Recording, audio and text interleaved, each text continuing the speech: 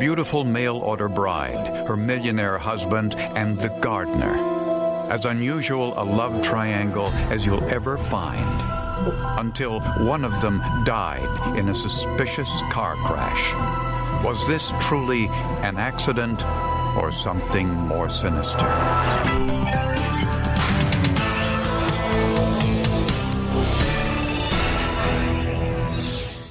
Jonathan Nyce, a 53-year-old pharmaceutical executive entrepreneur and millionaire, met his beautiful young Filipino wife, Michelle, through a classified ad. She was a mail-order bride.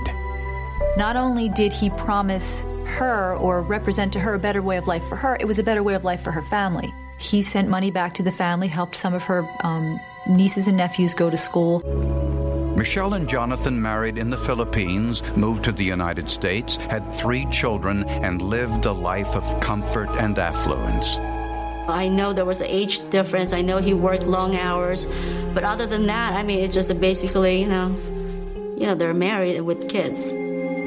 But after 15 years of marriage, the walls started to crumble ever so slightly when Jonathan got an anonymous telephone call.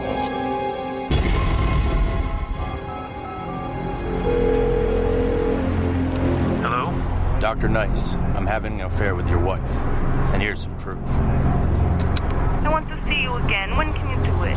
Anytime you want. He clearly recognized his wife's voice. She was, Filipino. She had a very distinctive voice, and he knew it was her. It appeared that there was sexual activity taking place. The caller demanded $500,000, or else he would embarrass Dr. Nyce by releasing the tape to the couple's friends and business associates. Nyce immediately confronted his wife, Michelle. She states that, yes, she did have the affair, that the individual she had the affair with is an employee at a landscaping company. His name was Miguel de Jesus. He was 32 years old. They met when de Jesus was doing work on the Nyce's yard. When questioned by police, de Jesus denied making the phone call, trying to extort money from the couple. Miguel de Jesus was a guy who had several different social security numbers, was living with another woman. I think she was a common law wife, had gotten another woman pregnant and refused to pay child support. I mean, he was not an upstanding character by anybody's estimate. Michelle promised to end the affair, and Jonathan filed charges against de Jesus for the alleged extortion attempt. The story she told me is this guy was following her, stalking her.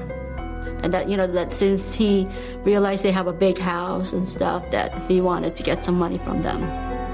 A local magistrate issued a restraining order. The gardener and Michelle were not to have any contact with each other again. The judge even asked Dr. Nyce, well, how far does he have to stay away from her? And Dr. Nyce just clearly and coldly said, stay away from my wife. But the story didn't end there. 5 months later, Michelle Nyce was found dead in her car, which was found down an embankment near a shallow creek. It looked as if the car swerved off the snow-covered road. Very isolated. It just so happened the night prior to this, we had a rather large snowstorm. But there were a number of suspicious clues. There were footprints leading away from the passenger side of the car. The footprints do say that someone was there and left the scene. It appears that someone had gotten out of the vehicle and left the scene. There was blood on the outside of the car, and a blood pattern on the driver's seat inconsistent with an accidental head injury. And perhaps most telling, Michelle wasn't wearing shoes. The bottom of her stockings were dirty. So obviously at some point she was walking around in her bare feet with the stockings, without shoes. So that was a red flag right there. There were a pair of women's brown shoes on the passenger side of the car, a color that didn't match her dark blue outfit. It was becoming clear to investigators that this was no accident.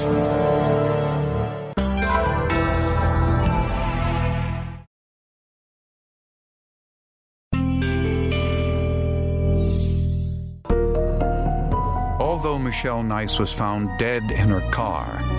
Investigators didn't believe she was driving when the car ran into the ditch. She's a very short woman, no more than 5 feet, 5'1" tall, and the car is reclined, the driver's seat's reclined all the way back. At Michelle's autopsy, the medical examiner found evidence of not one head injury, but several. She had 4 separate lacerations, 3 in the forehead area that were separate, 1 to the top of the head.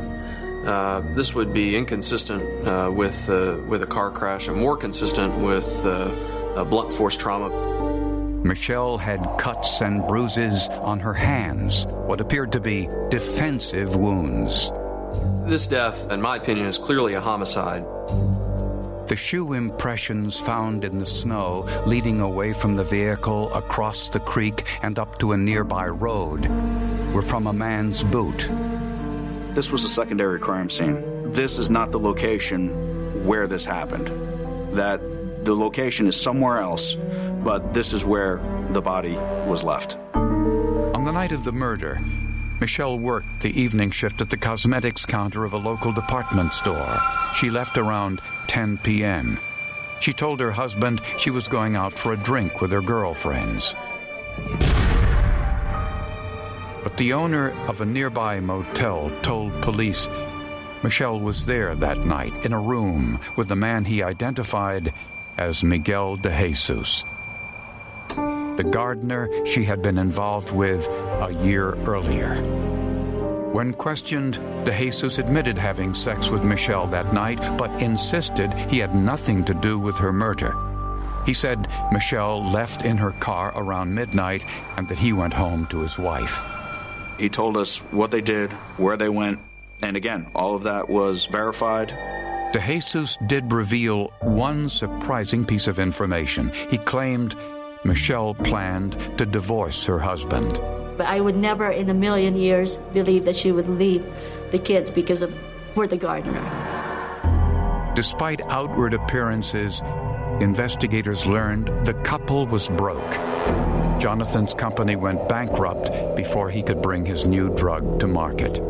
He was developing a new asthma-type drug, and he was a successful scientist. Unfortunately, it does not appear that he was as good a businessman as he was a scientist. And friends told investigators that Michelle had recently caught Jonathan in a huge lie.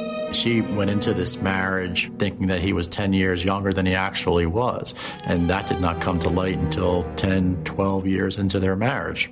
She was very upset about it, but it was one of those things that they already have kids or were married, she can't do anything about it.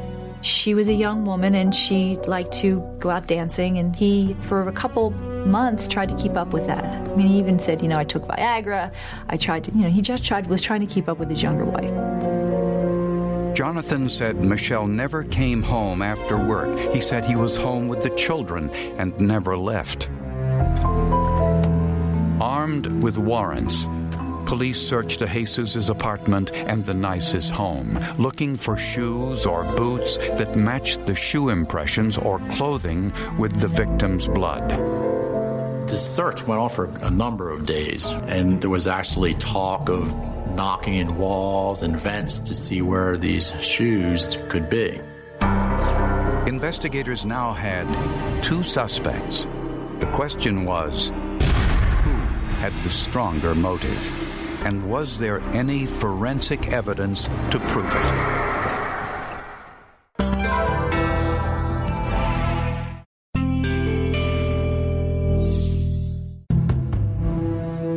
When Dr. Nyce learned his wife Michelle was with her lover earlier on the night she was killed, he was inconsolable. I just never seen him that way. He was just really sad and upset about Michelle, and we all hugged each other, and we were all crying, and then the kids were crying. He just told them that maybe 5 minutes ago, prior to us coming. But police found evidence that Jonathan knew Michelle had resumed her love affair with the gardener. On his desk was this poem Jonathan had written. Your stainless steel heart like a knife rips open my soul to bleed, unattended, dying. You call me on the telephone and tell me not to worry. When, oh when will my dying end? With a warrant, investigators searched the Nyce's home.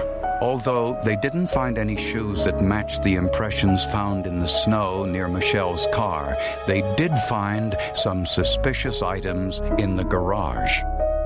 One was a baseball bat that looked clean, but it was tested with phenolphthalein and was positive for the presence of blood. However, it was impossible to determine whether it was human or animal blood.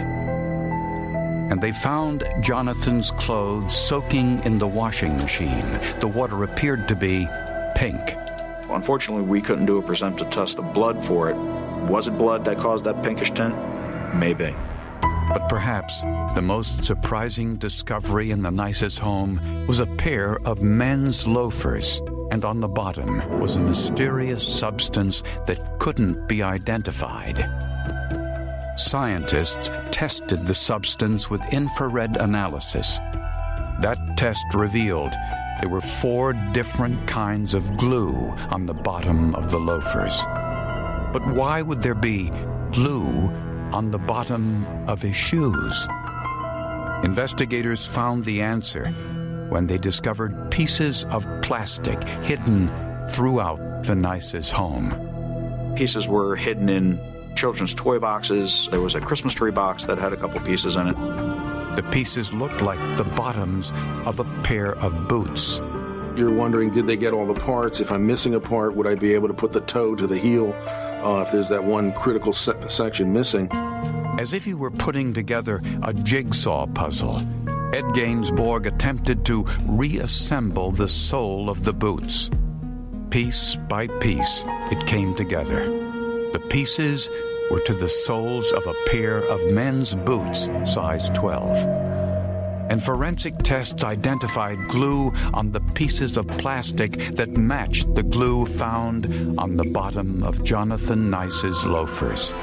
We found all 4 glues on both surfaces, and we also had a physical match between where the way the glue broke when he tore the sole off of the shoe.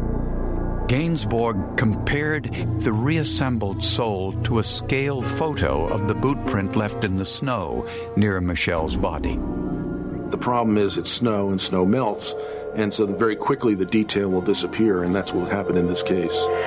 Still, some detail remained in the photograph. There was enough detail to say that it was the same manufacturer's design and size. But why were the soles to a pair of boots glued onto a pair of loafers? Dr. Nyce had a pair of moccasins, and then he had gotten a pair of work-type boots, and he had somehow used a saw to shave the sole off of the boot, and he put it on the bottom of a pair of moccasins and glued them on there, I guess for comfort reasons, so that we could go outside without wearing out the sole of the moccasin. This forensic evidence suggests that Jonathan Nyce wore these loafers on the night of the murder, leaving the impressions in the snow. When he got home, he removed the soles he had glued on, cut them up, and tried to hide the pieces throughout the house, thinking that no one would ever suspect what he did. I think it was very crucial. It was a pretty good circumstantial placement of these shoes at the scene of the crime, leading away from the crash site. Lastly, scientists found tiny spatters of blood on the garage wall. And they also found bloody towels hidden in the chimney. DNA testing identified the blood as Michelle's. Based on the forensic evidence, prosecutors now had a pretty good idea what happened on the night of Michelle's murder. Quite simply, he's just a coward. Bottom line.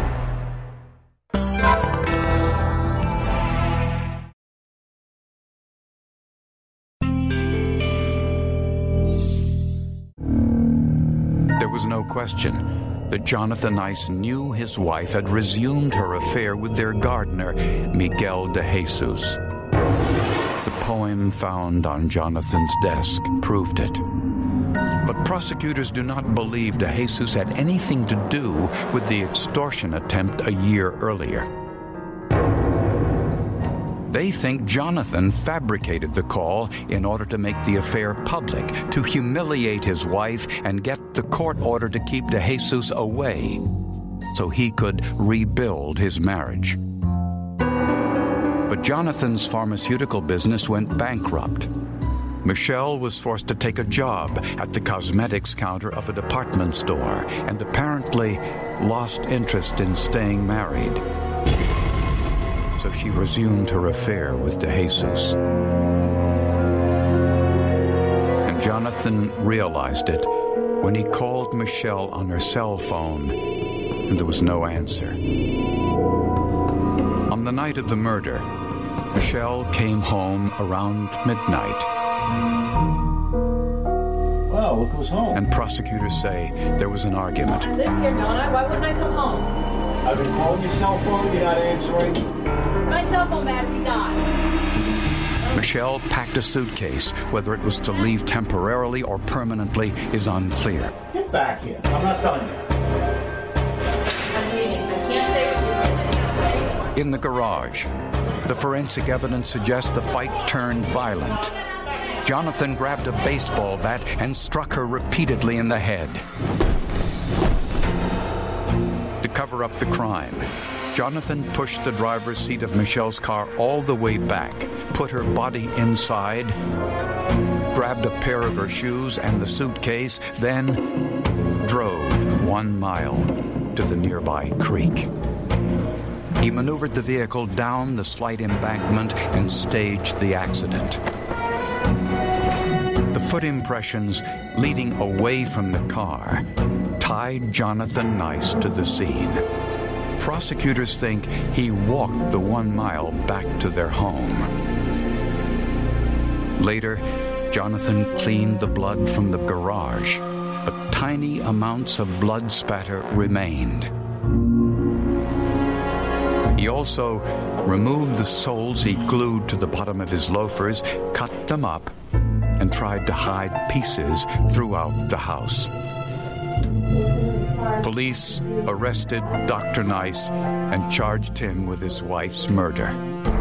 He just started to sob uncontrollably and admitted to causing the injuries to Michelle.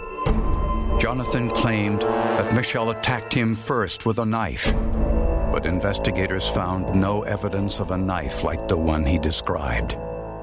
You told me she was holding something. I need you to describe this action and what she was holding to the best that you can. Stiletto. It was just, just a straight stab right at my neck, and she would, if I hadn't moved, she would have gotten me all the way through. He said he opened the door to assist her out of the car, and that in this dark garage, she lunges at him with this stiletto. He says as she's coming out of the truck, she falls, she hits her head, and that's allegedly what causes the injuries. No one believed his version of events. So I will have a separate meeting with someone regarding reduction of bail. It was ridiculous. It made absolutely no sense. If this is truly an accident, why would he go to that extent to try to hide evidence from the police? If it was an accident, you could just report it. At the trial, the defense team argued that Michelle's affair constituted provocation. The judge permitted the jury to consider that possibility. When the defense attorney cross-examining Miguel de Jesus said, "By the way, did you use a condom?" And he said no. And I glanced over at the jury and I saw one of the women sort of like shake her head. The jury found Jonathan Nyce guilty of the lesser charge of passion, provocation, manslaughter.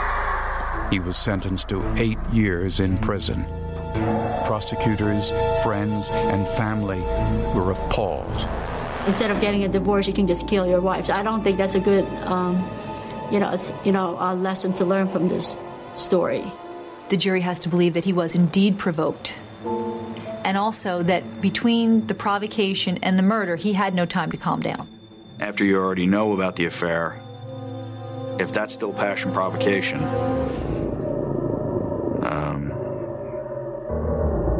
I don't think it fit in this case.